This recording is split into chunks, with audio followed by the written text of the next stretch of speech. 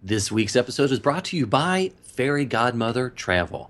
They are ready to help you plan your best Disney vacation ever.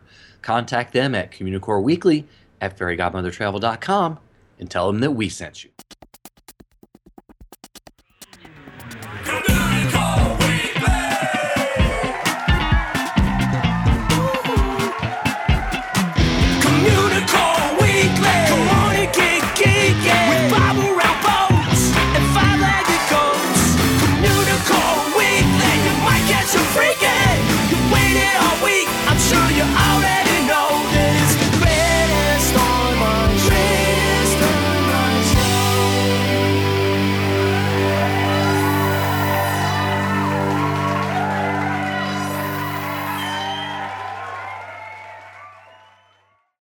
Hello, and welcome to Communicore Weekly, the greatest online show and home of the world's first pair of independently born, identical twins.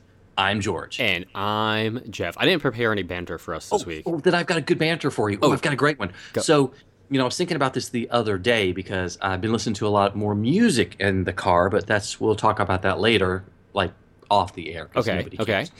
But, I thought if there's a Weird Al parody band, would they just play the regular song?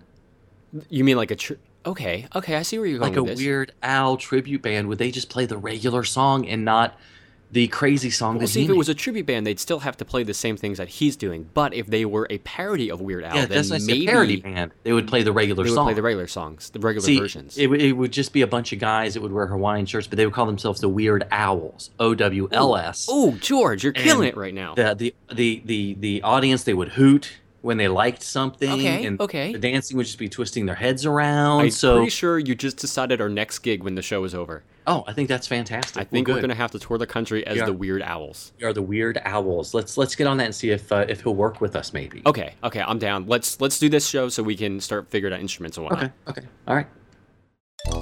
It's time for Disney History.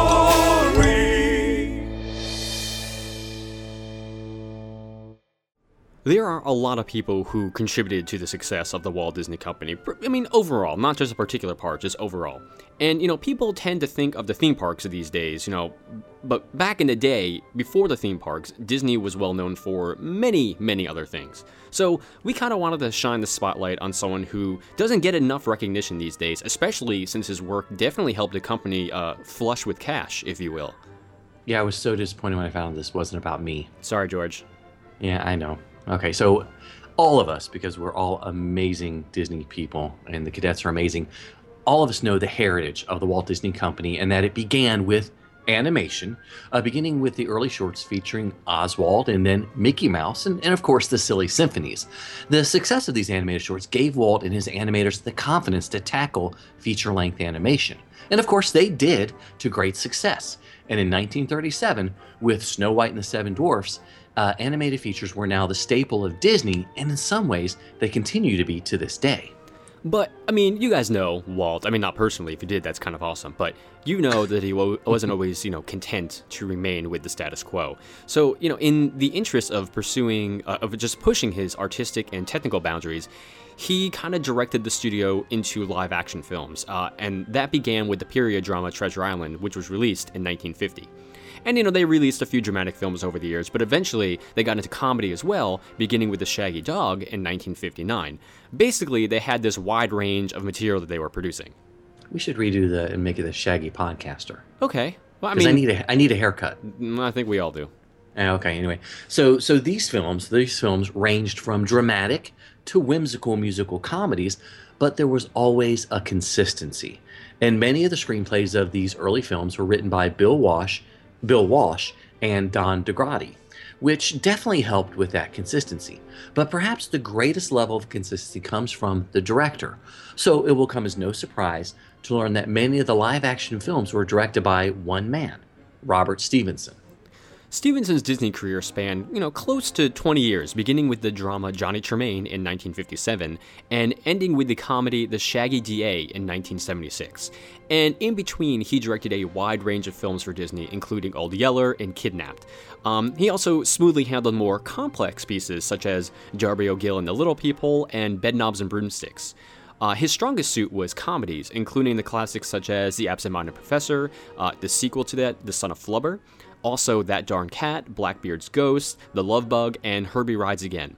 But of the 21 films he directed for Disney, one really stands out among the others and is considered his crowning achievement, and almost, the Disney Company's crowning achievement, and that is 1964's Mary Poppins. A blend of music, animation, drama, and comedy. This film is about a practically perfect English nanny, and the family she cared for is loved by pretty much everyone. So profound was the film and Stevens' handling of it that it was nominated for Best Picture, and Stevenson was nominated for Best Director.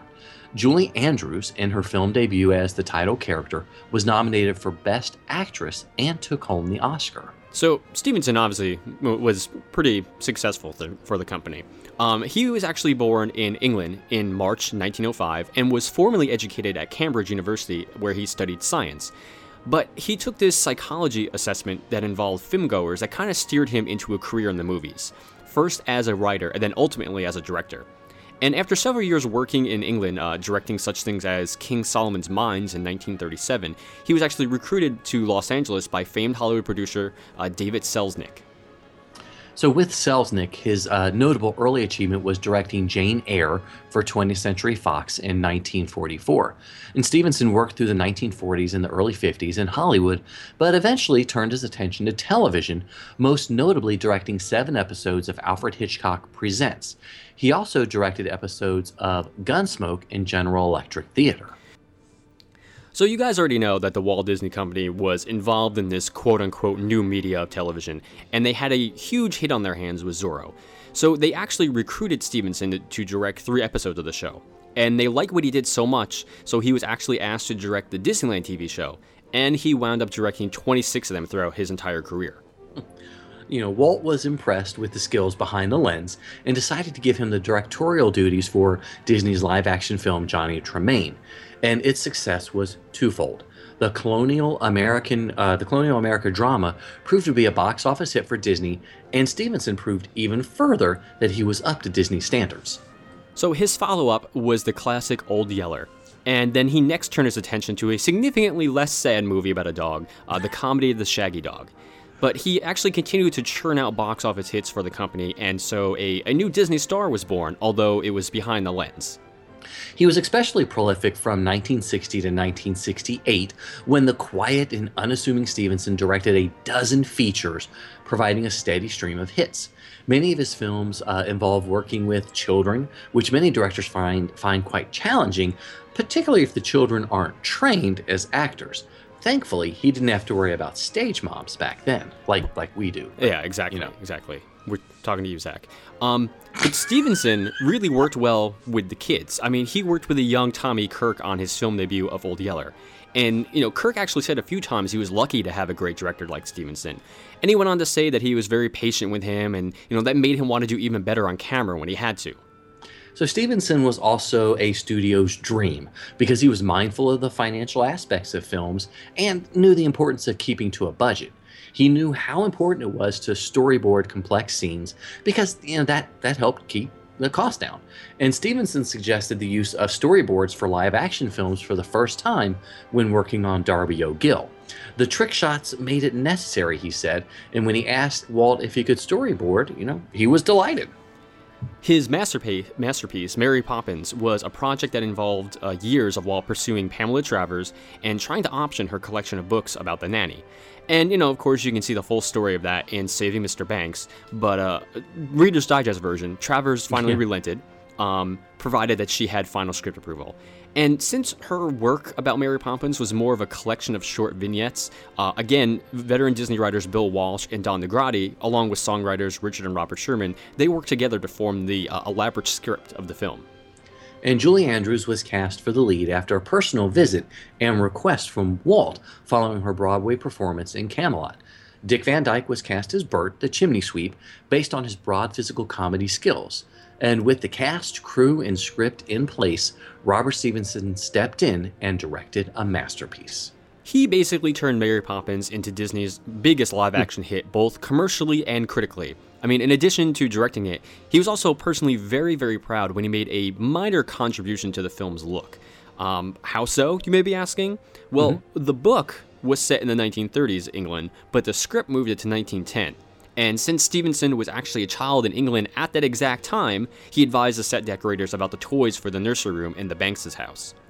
And like many other Disney Studio veterans at the time, Stevenson had a personal relationship with Walt. He noted that Walt rewarded eagerness. Stevenson remembered how he requested to direct the absent-minded professor. He recalled Walt believed in enthusiasm, and if you were as enthused as he was, he would give you the job, as you know what happened there. He also found Walt to be very accessible, but he never interfered with a director on set. He was always in the background when he was around, letting Stevenson be in charge and do his thing. He was close to the writing and editing, but not to shooting itself, was what Stevenson once said about Walt. And when filming the comedy Blackbeard's Ghost, Walt paid a visit to the set in November of 1966, and it would be the last time he personally oversaw a Disney film. Stevenson remembered that he suddenly came to the set and saw him sitting on a stool drinking coffee. Walt had literally just came back from getting the biopsy that revealed he was in the late stages of cancer, but wanted to come see how Stevenson was doing. Walt passed away the following month. Despite his, broad success as this amazing director, Stevenson really remained humble. He really credited his film's success to teamwork. He had a very simple philosophy about his job. He said, "When I'm directing a picture, what I have in mind is a happy audience enjoying it in a movie house." And that's basically exactly what happened. Unfortunately, Stevenson passed away in 1986, but for his contributions to the company, he was named a Disney legend in 2002. Yeah, and earlier in the segment, we ran off a list of all those movies, and I thought, I love every single They're all one amazing. of those. They are all classics. The comedies were brilliant. I mean, Blackbeard's Ghost is so many funny parts. Loved it. Of course, Mary Poppins. Heck yes. Can't say anything else about that. But we would love to know what you guys think. What's your favorite Robert Stevenson movie, or what's your favorite live action movie? Just, give us a ring on the Communicore Weekly GOAT line at 424-785-4628. That's 424-785-GOAT. He's a nerd, he's a geek, but we all like to hear him speak. So listen up to the words from his speech. It's George's Book of the Week. This week's book is Black Widow Forever Red by Margaret Stoll. And Avenger fans need to sit up, and Natasha Romanoff fans need to stand up, because this is great. So this is a book that focuses on our favorite Avengers spy, Natasha Romanoff, and two teenagers that have a somewhat mysterious connection to her. So we meet Anna Orlov, a teen that's been secreted away by S.H.I.E.L.D. after she was rescued almost 10 years earlier from the Red Room operations in Russia, which would be the same Red Room operations that created Natasha that we got to see some glimpses of in Age of Ultron. So Anna was even rescued by Natasha before the facility was destroyed. And we also meet a gentleman named Alex, another teenager, who seems to be entering Anna's dreams unknown to himself. So, yeah, different things going on. So Black Widow is that rare book about superheroes, especially one who really doesn't have superpowers. The book is action-packed with very believable action scenes, and I never felt like anything was over the top. It all felt pretty believable within the Marvel Cinematic Universe itself. It really felt like I was watching Natasha, if I can call her Natasha. I like to think I can. I don't know if the restraining order allows that, but go on. Well, okay, unless we hear otherwise. But it was almost like watching her on a side mission while one of the Avengers missions was going on, like she was off doing something different. Is this set in the movie universe, or is it set in... Yeah, it's set in the film universe. It is, it's okay. The Marvel Cinematic Universe, because Agent Coulson's there. Okay, so it tells you it happened before a lot of the Avenger stuff. So there was... What surprised me about the book, there was really great dialogue. I really thought that I was sort of, in my mind, listening to Scarlett Johansson deliver the lines as Natasha. She had the dialogue down pat. She captured the essence. Stoll did, the author of Natasha, and created very believable and convincing characters. And as I mentioned, Agent Coulson makes several appearances, and he felt completely believable in the book. Really liked it. Really liked it. There's a lot of intrigue in the story, and the backstory itself, specifically, is doled out in a very tight and page-turning story style. There were a few nights that I stayed up way too late, wanting to see what was going to happen next while reading the book. And Anna and Alex, they try to seek the answers to their connections to each other and to the Black Widow, and the journey takes them to the Triskelion. It takes them to Mother Russia to find some stuff. But, the story never felt overwhelming or out of place. And it really could have been, sort of like the missing Black Widow film itself. I thought, that highly of the book. But to me, it was the pacing and the story. It made it sort of slightly epic. So I think it's enjoyable. It is a book that's written for the teen, the young adult market. But I think anybody who's really enjoys the superheroes, the Avenger films, and wants a little more insight is going to enjoy it. If, fans of the Avenger films, if they want to dive deeper into the Black Widow's history, they're going to love this book because it really takes us and shows us parts of the Red Room and some of the training to show the origins of the Black Widow and others like her, because she was not the only one. What? That's all I'm going to say. All right. Because it's time to end the review. So this week's book, which I really, really enjoyed, was Black Widow Forever Read by Margaret Stohl. You don't know what you know till we know you. You just don't know. Here's one little fact we bet you didn't. One little fact we bet you didn't know.